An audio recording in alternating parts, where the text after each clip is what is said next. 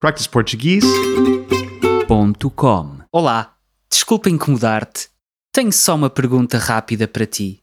Olá, qual é a pergunta? Acreditas no amor à primeira vista? Ou vou ter de passar outra vez? Estou a ver que és um desses. Salvem-me. Espera, tenho uma melhor. Tu és como um helicóptero. Gira e voa. Isso só funcionaria se eu fosse de Aveiro ou do Porto, mas eu sou de Coimbra, por isso não troco os Vs pelos Bs.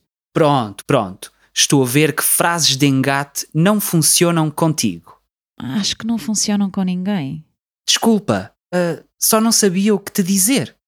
Vejo-te aqui no café todos os dias e sempre quis meter conversa contigo, mas nunca tive coragem. E hoje, o que é que mudou?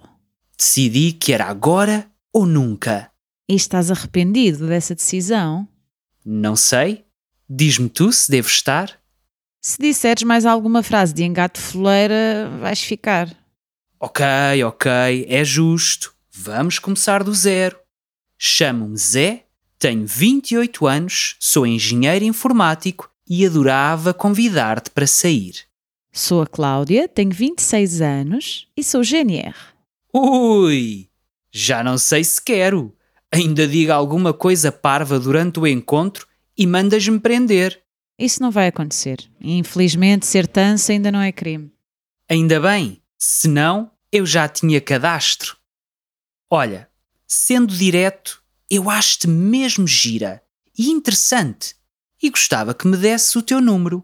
Vou dar-te uma oportunidade. O meu número é practiceportuguese.com.